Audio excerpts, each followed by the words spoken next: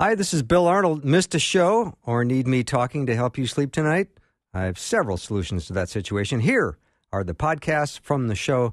You are the best for listening and supporting Faith Radio.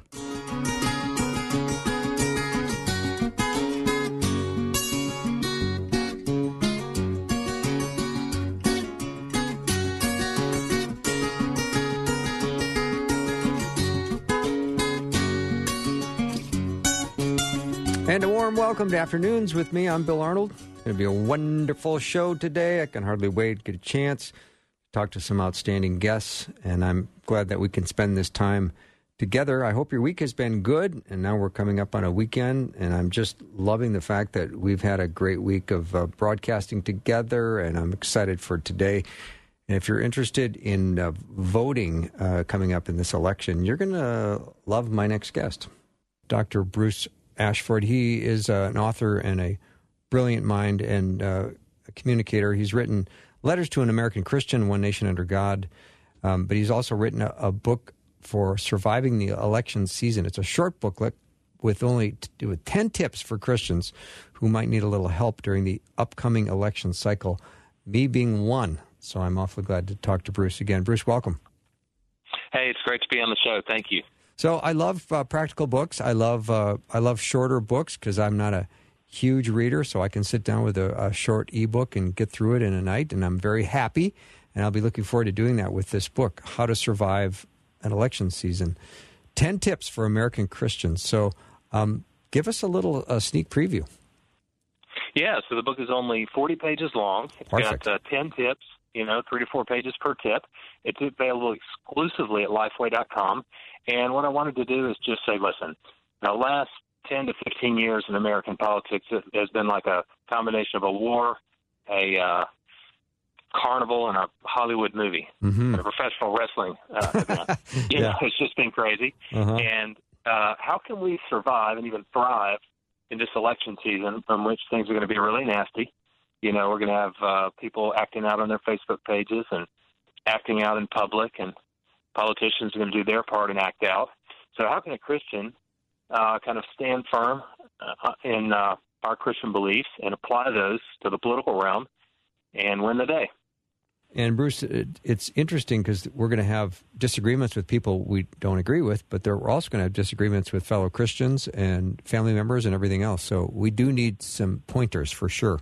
Yeah, that's right. This is a especially difficult time. Some lines have been redrawn in recent years, and some there's just a lot more that's up in the air right now, and kind of an unsettling, uncertain time.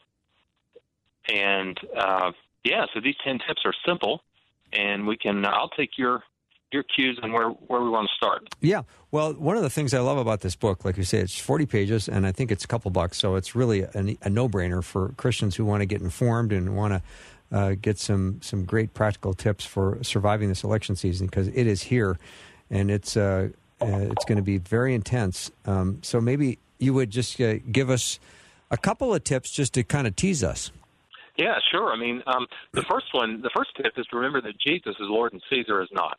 And the point there is that to remember that we want to always be signaling to the people around us that our primary allegiance is to Christ, not necessarily a political party or a particular political leader.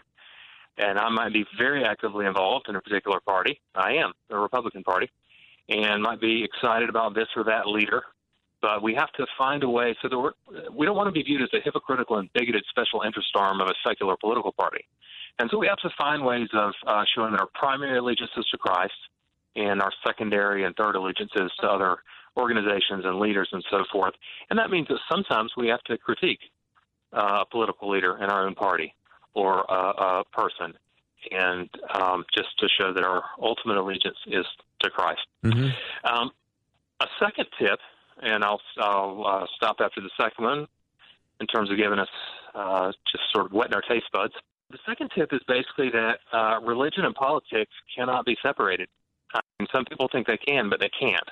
Church and state should be kept separate, but religion and politics cannot. And what I mean by that is it is a good thing to separate church and state. We don't want to set the Roman Catholic Church or the Presbyterian Church of America or the Assemblies of God or Southern Baptist Convention up over the government. because these religious bodies are called to do something different, not called to make public policy and to order people around politically. And vice versa, we don't want the government to set itself up over the church, telling it what it can or cannot do. So there needs to be some separation. But in terms of religion and politics, those two things cannot be separated, because if you want to find somebody's religion, look for their God. If you want to find their God, look for the thing that they love, trust, and obey more than anything else. It might be Jesus. It might be sex or money or power. It might be the Allah of Muhammad. Whatever is actually on the throne of a person's heart. You know, the Bible says that the heart is the central organizer of the human life, that out of the heart flow all the issues of life. And that just means that whatever it is that we love, trust, and obey more than anything else, our God, is embraced in our heart, and it organizes everything else in life. It's going to radiate outward into everything, including our politics, our coffee shop conversations, our Facebook arguments. I wish we didn't have arguments on Facebook. Not a good place to have them. But anyway, whatever it is, whoever or whatever we worship is going to definitely affect our beliefs and actions in the political realm. We need to make sure that we don't have some false gods in our heart, like the self. We can worship ourselves. Be more concerned about proving our point and showing that we're right, or than we are representing Christ well. And so we do want our religion, our Christian faith, to radiate outward into our politics, and we want to make sure that it genuinely is our Christian faith rather than some idol of ours that radiates outward. So wise. So, Bruce, can you give me some coaching as to information consumption as we're hearing, as we're seeing television, reading newspapers? How do we process this, and what do we believe, and what are we influenced by?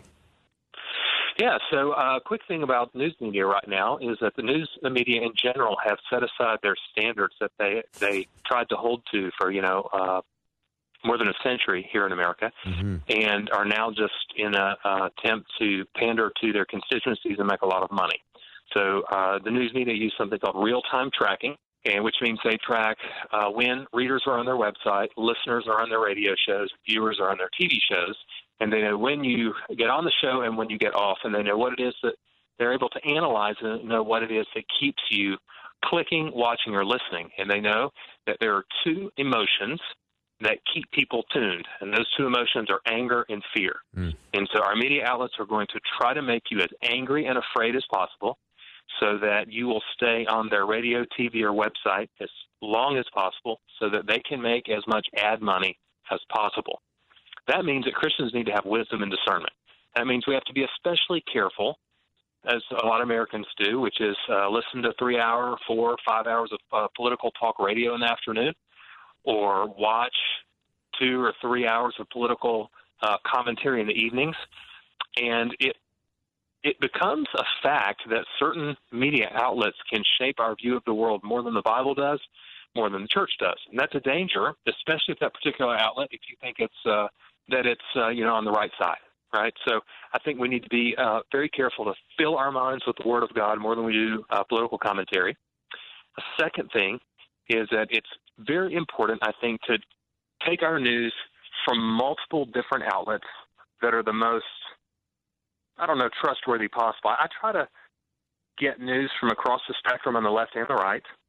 I try to discern between outlets that have gatekeepers, in other words, editors that try to determine between whether or not an opinion article is worth publishing, and pick that kind of website over just a startup website that 5 guys started with no accountability.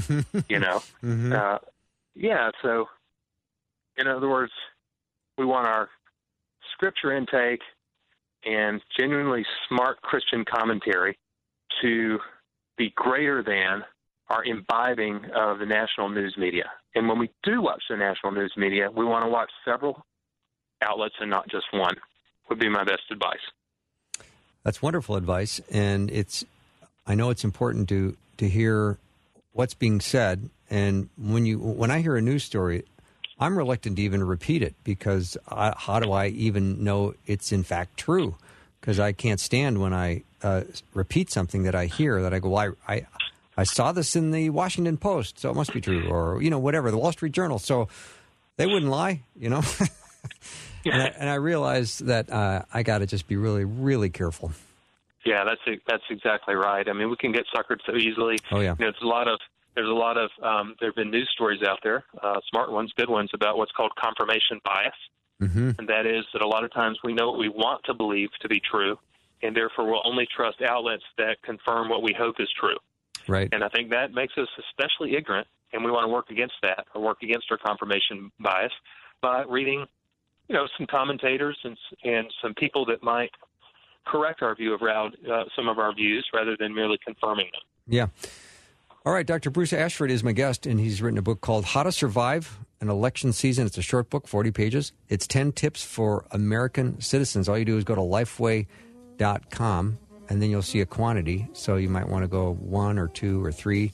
Then you just click that little button that says Add to Cart, and then you go to your cart and you pay for it, and they send it to your house. It's a really good deal. This thing whole works really, really well.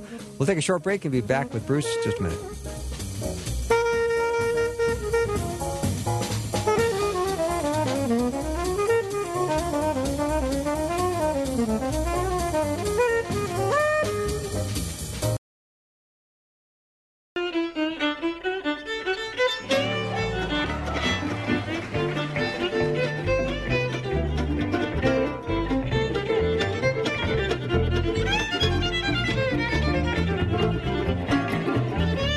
Welcome back to the show. So glad to have Dr. Bruce Ashford as my guest.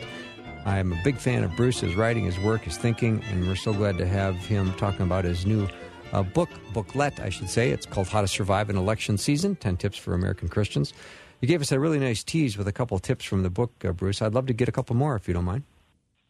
Yeah, sure. So I think a good one to talk about is love your neighbor, because there's a temptation in the political realm to say something like this: politics is inherently dirty, therefore it's okay for us to be dirty. Ooh. It's okay for us to kind of twist the truth a little bit to make the bad guys on the other side of the aisle look really bad. It's okay for us to overlook bad stuff on our side of the aisle to make our guys look good. But the Bible doesn't put it that way. The Bible says that every sphere of culture, not just politics, but marriage and family, economics, sports and competition, arts and sciences, education, all of this, every sphere is corrupted by sin. But God never gives us permission to just say, we'll sin too since everybody else does. And so in the political realm, we have got to be willing to tell the truth, whether it's recognizing the good in something that somebody does on the other side of the aisle or criticizing something that somebody does or says on our own side of the aisle. And I always like to point out that Jesus was deeply and inescapably political in that he claimed to be the king of the whole world, and that claim meant that the Caesar, the guy in charge of all of Rome, the Roman Empire, was not the supreme leader of the world. So that was a powerfully political statement. But when Jesus made his statements, he combined truth and grace. And by truth, we mean he always spoke the truth about reality. I call them like I see them, as it said. He always called it like he saw it. And then by grace, I mean that a Christian is going to want to have a gracious demeanor, not a sissy demeanor. No, that's not what I mean by grace. I mean that a Christian is somebody who knows that if it were not for the grace of God, there go I. And so we have no license to degrade and demean people with whom we disagree. As the Bible said, you're committing murder when you call somebody a fool. And what he meant by that is when you assassinate somebody's character and for no good reason, or that's not good. So truth and grace together is what Jesus exemplified. Truth without grace makes us political bullies and jerks. We just go around hammering people with our truths. But grace without truth makes us political wimps and non-entities. We kind of back down and are not willing to stand up. So the neat trick is to combine truth and grace the way Jesus did. So that's tip number 6 in the book, which is love your neighbor. I love it. Now, Bruce, in the past, and when you've been on my show, you've been so encouraging of believers to adopt a position of humble confidence in the culture. And I guess maybe the question I have is, how can we do that amidst the chaos of what we're going through right now? Yeah, so it's hard for us to be confident, and I think it's because the ground beneath us has been shifting for years now, and even if we get a political victory here and there, we're losing the social and cultural battle, that our society is drifting ever further away from God. Fewer and fewer people give legitimacy to the Bible's moral teaching, and public policy is in one way or another always an application of what a society believes about morality. And so there's actually an Italian philosopher named Augusto Del Noce. He's dead now, but he wrote in the 20th century, and he argued that with the secularization process, you still have gods. It's just a different God. It's not the God of Jesus Christ. And he argued that the two gods in our era are sex and science. So he talked about eroticism and scientism. And eroticism or scientism is not the same as liking or affirming science. We all should affirm science. Science is just the study of God's world. But scientism is the belief that science is the only sure way to knowledge. By implication, religious ways of knowing don't count. And that since it's the only sure way to knowledge, it's the only cultural authority. And so it persecutes religion indirectly by saying that religious ways of knowing, like the Bible, are illegitimate. Eroticism persecutes religion directly because it is fundamentally incompatible with the Jewish, Christian, and Muslim faith. But we'll focus on Christianity right now, that the eroticism we see in the LGBTQIA plus movement is a full-on frontal assault against Christianity. Transgenderism is as an ideology, is an overturning of the most basic aspects of reality. And the Bible teaches you can't flout reality forever with impunity. In other words, you can't go against the moral law forever as a society without taking a beating. Reality will give your society a good beating, and that's what's happening right now. But the good news is, as Christians, we can be confident and we can be humbly confident. One of my favorite passages in the Bible, I've mentioned on your show before, is John's version of the Great Commission, John 20:21, where Jesus said, "As the Father sent me, so I send you." Well, how did the Father send him? Well, he spoke prophetic truth. He spoke the truth to power. Okay, so he had that confidence. He was also sacrificial and humble. He didn't even have a place to lay his head. He didn't really have a home of his own. And so that kind of humble confidence, if Jesus Christ, King of the world, could be confident without being arrogant, then how much more should we be confident without being arrogant? God hates arrogance. Cocky, narcissistic, arrogant people, God loathes, detests, and opposes them, the Bible says repeatedly.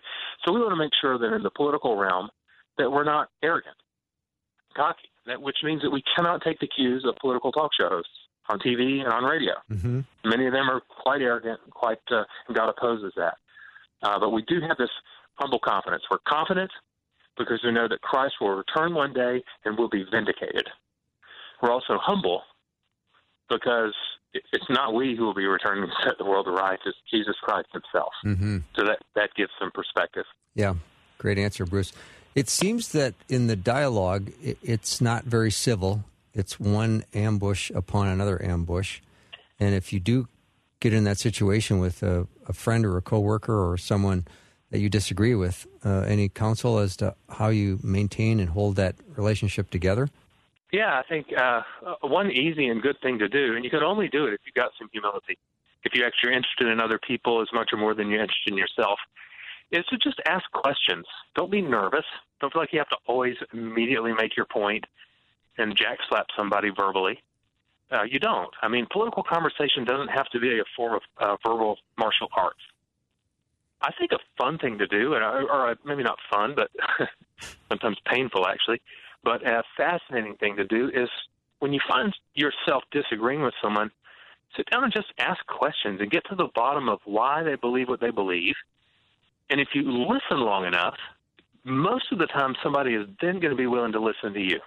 But only if you've really listened and grasped what they believe. And one of the tests of whether you've listened is when you get ready to disagree with that person, can you state their case and what they believe in a way that they would agree and say, yes, you've understood me. That's exactly what I believe and why.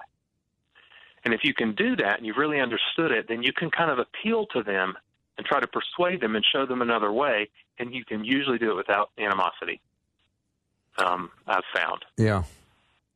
And then your friend feels like you really do care. You're just not sitting there waiting to throw your arrows in their direction. That's exactly right. Yeah. So I think we got time for one more tip. I just am loving this, Bruce. So if you would just give us one more, that'd be terrific. Yeah. So the last tip is don't lose your mind. And that's perfect.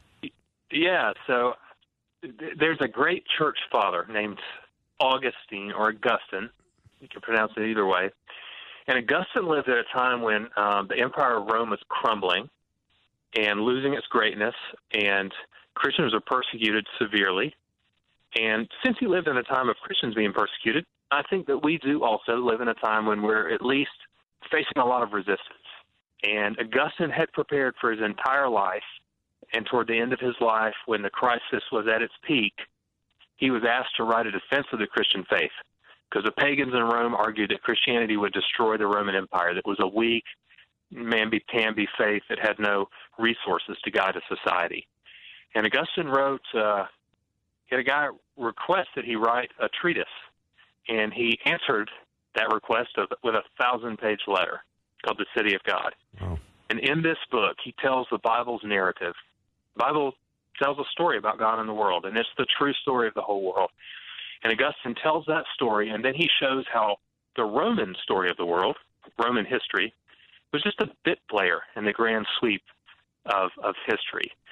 And he was able to persuade, when he tried to persuade the pagans, he showed how the Bible told a better story of the world than the pagan narrative did.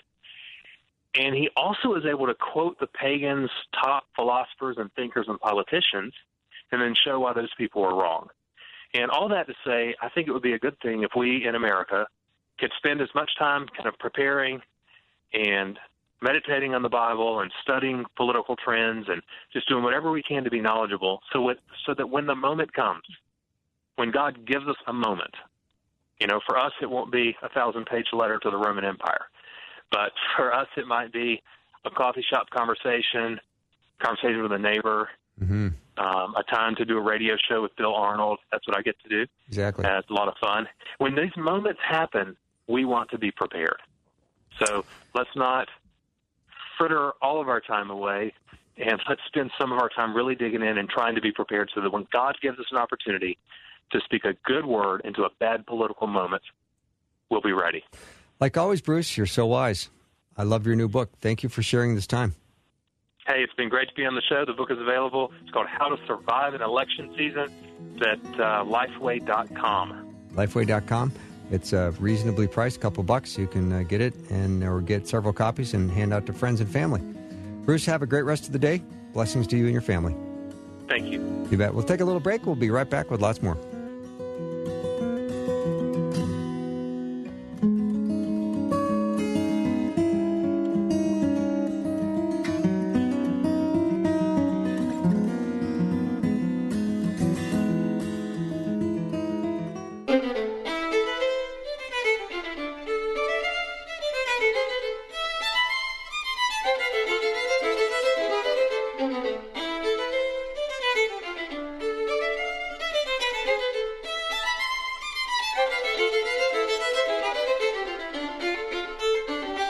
Welcome back to the show. I'm so glad to be welcoming back to the program Dr. Rebecca Rhee.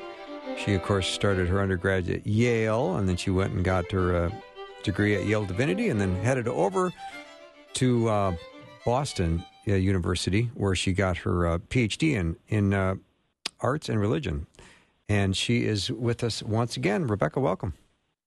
Thank you for having me again. Oh, I'm always fascinated with your writing, your style, your delivery, everything. So I want to hear what's the latest entry in your blog. I think it has to do with a pan, which fascinates me because I like pans.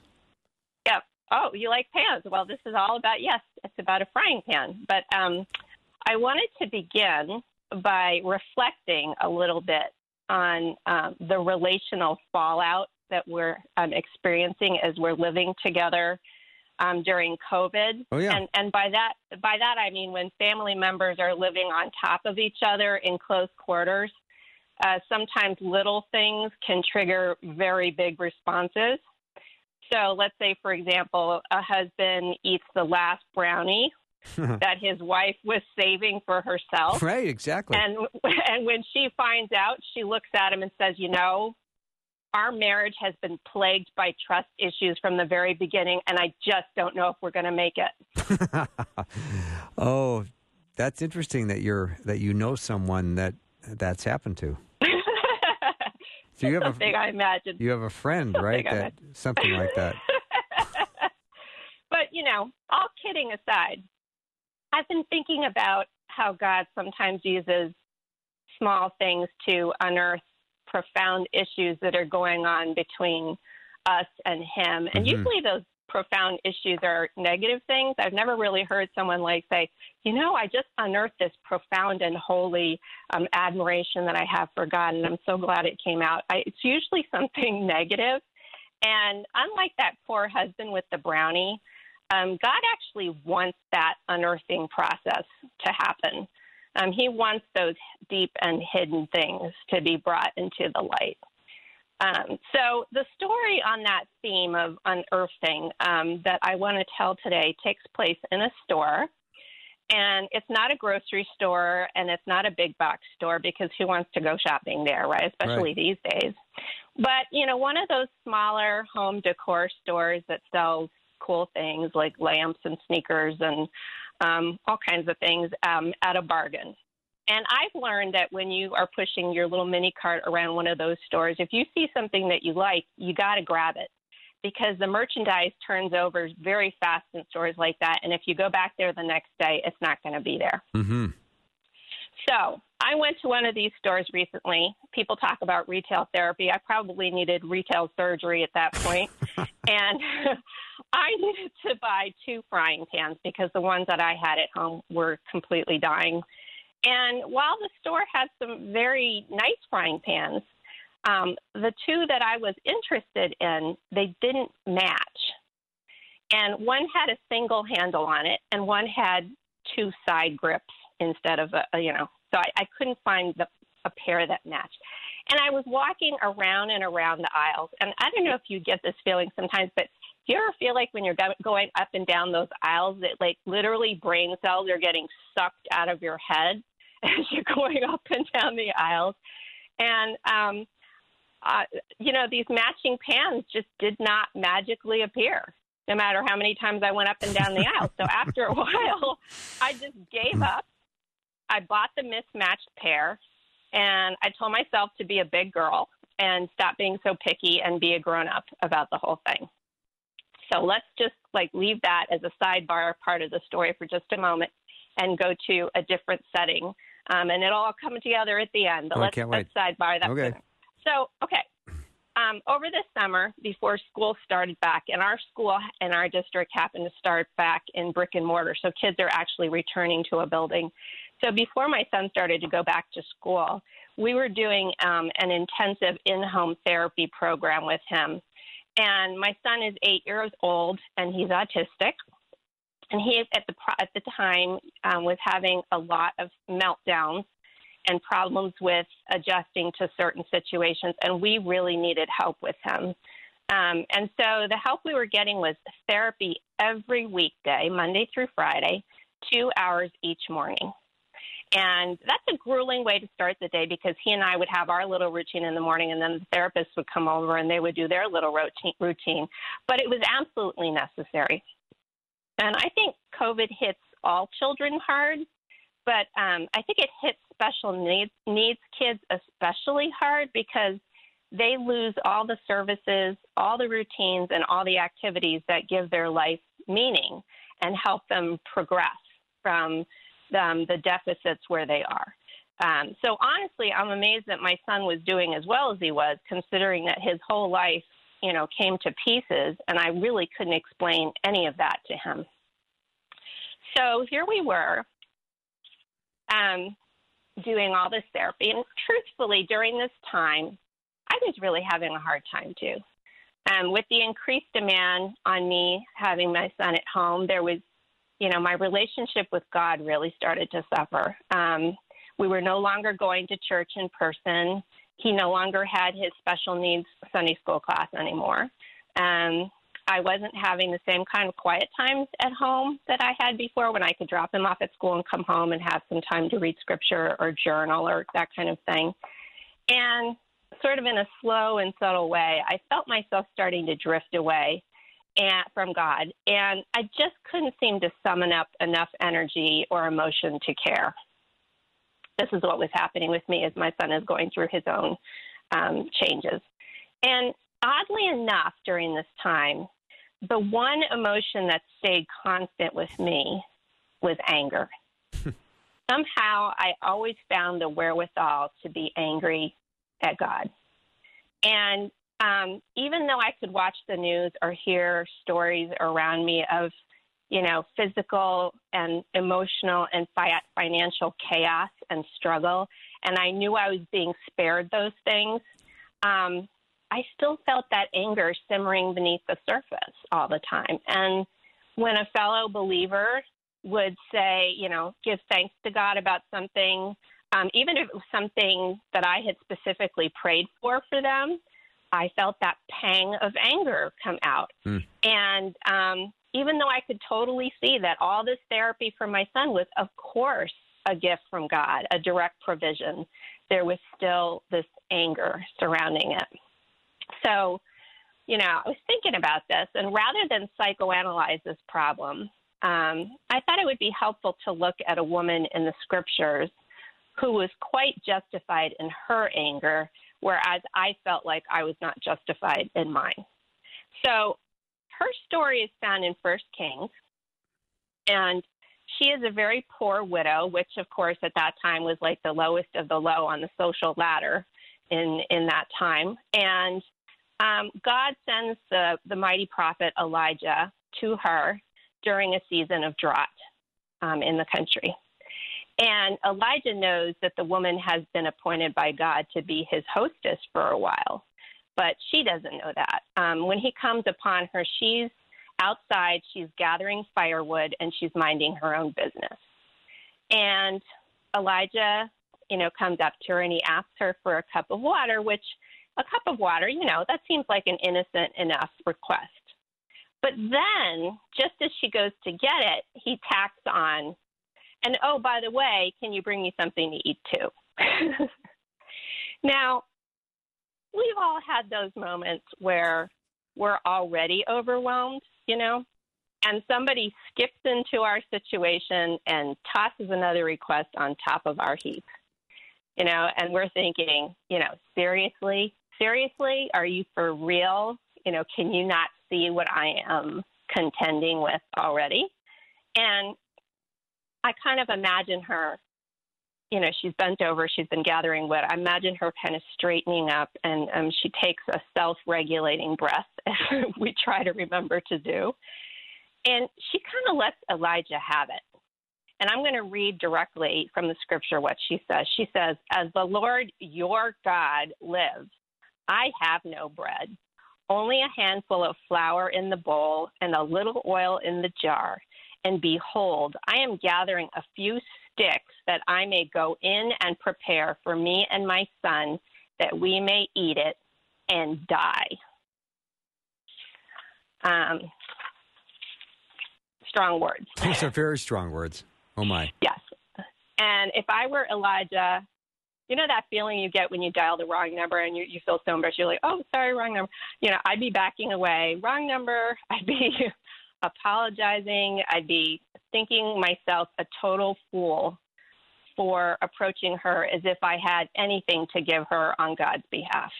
And sometimes we may feel this, like we approach somebody because we have this vague feeling that God wants to use us in a certain situation, and then we get a response and we're intimidated and we start to back off.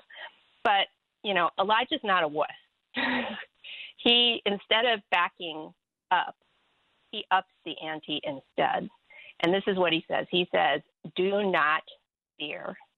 Go, do as you have said, but make me a little bread cake from it first, and bring it out to me, and afterwards you may make one for yourself and your son.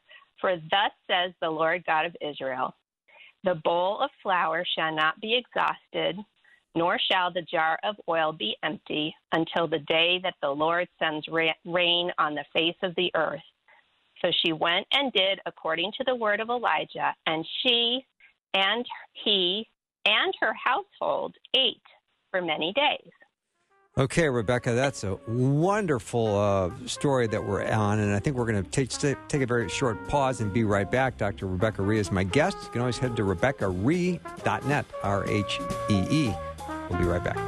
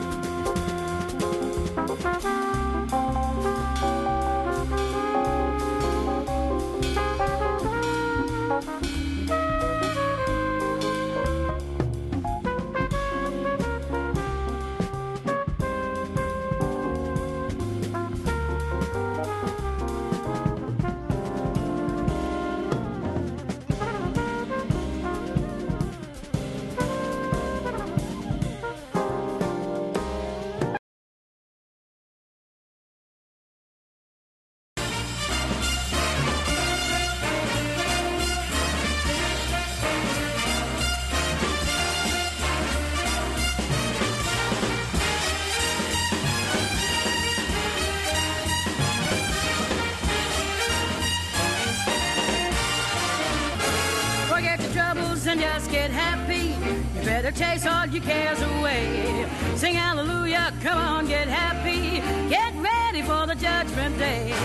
The sun is shining, come on, get happy. The Lord is waiting to take your hand. Shout hallelujah, come on, get happy. We're going to the promised land. We're heading across the river, wash your sins, way in the tide. It's all so peaceful on the other side. Forget your troubles and just get happy. You better Welcome back to the show. So glad to have Dr. Rebecca Rhee on. We're learning about a fascinating story involving Elijah and a woman who was pretty destitute, and yet she listened to what Elijah was asking. So a miracle happened, Rebecca. Yeah. So I find it interesting that though anger is what the widow might have been projecting on the surface, Elijah addresses the fear that's beneath it, because the first words out of his mouth are, do not fear. And he says, look, push through that fear, fulfill my obnoxious little request, because it's obnoxious, you know. I see that you just said to me that you're about to starve and die, but I want you to still make me my food first before you make yourself anything. Mm-hmm. So fill my obnoxious little request, and it's meant to repair the breach between you and the Lord, and you'll see what the Lord does in response. Now, I'm not sure what spirit the widow obeys Elijah in, but she does, and a miracle happens and happens and happens, because ounce by ounce, her household is fed by the flour and the oil that do not run out. And something tells me that maybe this, I call it like a piecemeal form of provision, is how God had to minister to her at that point, because her soul was in such a bad place that it might not have been able to handle like a dramatic flood of blessing. And that sometimes when we're in that same bad place, that we may ask and want and look for some dramatic answer from God, but he's actually going to reply to us ounce by ounce, because he knows that's what we need. So so then we're going to sidebar that part of the story for a minute and go back to my frying pans. So I was in the same store sometime later, and I was shopping for sneakers for my son, of all things. And I passed the kitchen aisle with my little mini cart, and lo and behold, there, sitting on a lower shelf, is my frying pan. It's a twin of one of the ones I have at home, one of the ones that I thought I would never see reappear in this kind of store again. And immediately there's a voice in my head, and the voice says, I am not a withholder. And because I had stumbled across this treasure that was as sacred and silly as a frying pan, I said, yes, Lord, yes. You are not a withholder, and I didn't even realize I was regarding you that way. And I began to see that sometimes that anger takes root when we believe that what we want or need is being withheld from us in however slight or subtle a way. And the longer we feel deprived, the deeper that anger burrows in, and it becomes harder to see and harder to root out. So I was reflecting and saying, where did this idea of like God being a withholder kind of take root in my life? And immediately a memory pops up of me and my dad when I was in college. And when I was in college, I was very active in a campus ministry.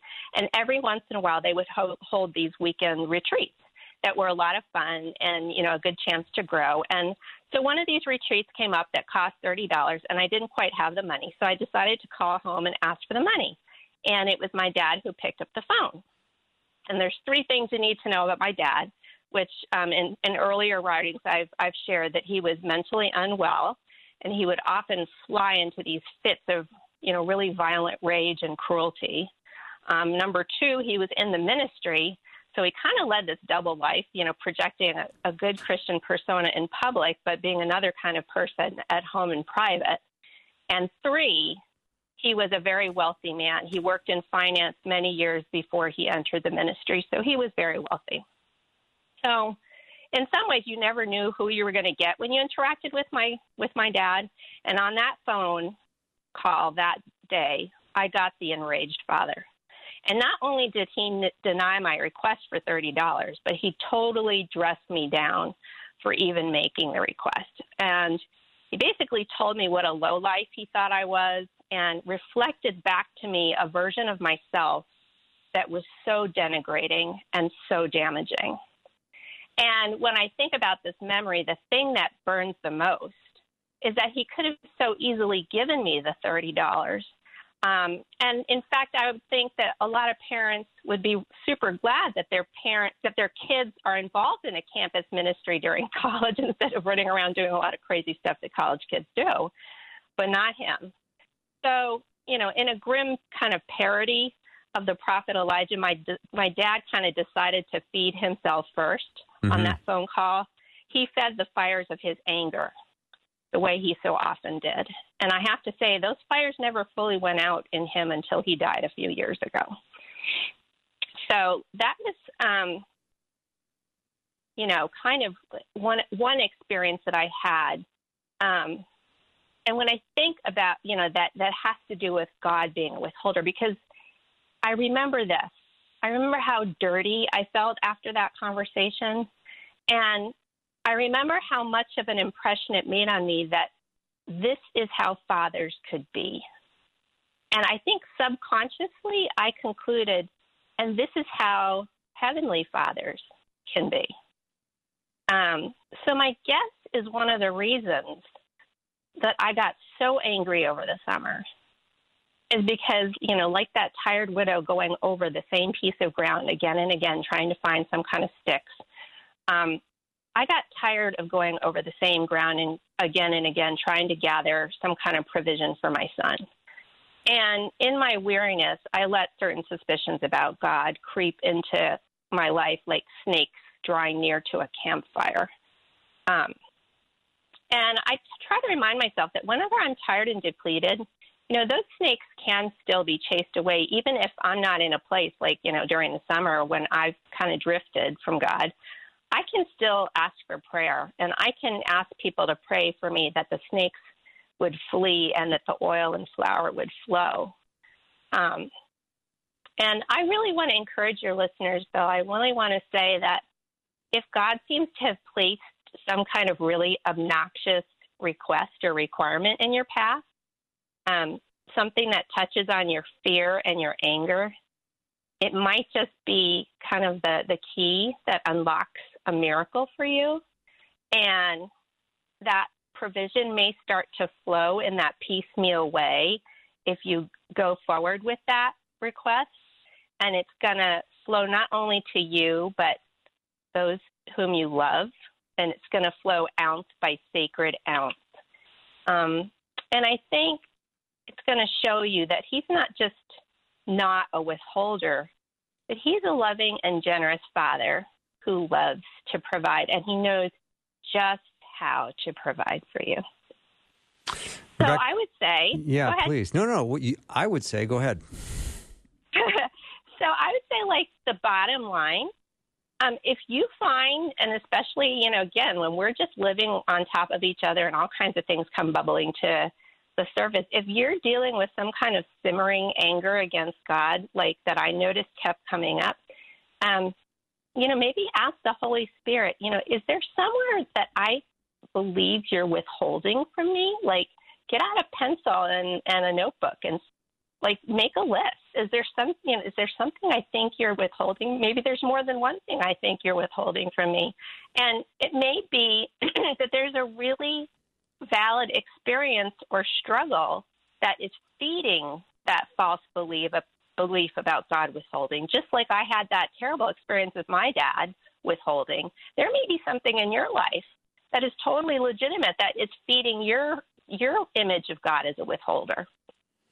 And then I'd say just as vitally, you need to get others involved to pray alongside you to chase those snakes away and get that provision flowing, because it's nothing that we can do alone or we're ever meant to do alone.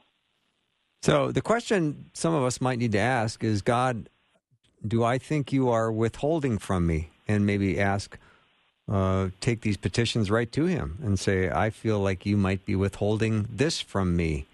Is that a fair prayer to take to God? Well, I think, the Psalms tell us to pour out our hearts before God. So whatever is in your heart, that is a fair prayer to take to God, just on the outright. But I would say one of the things that's been very helpful to me over the years is not only to take that question to God, but to take that question to someone who I feel has a relationship with God that I can trust, and share that.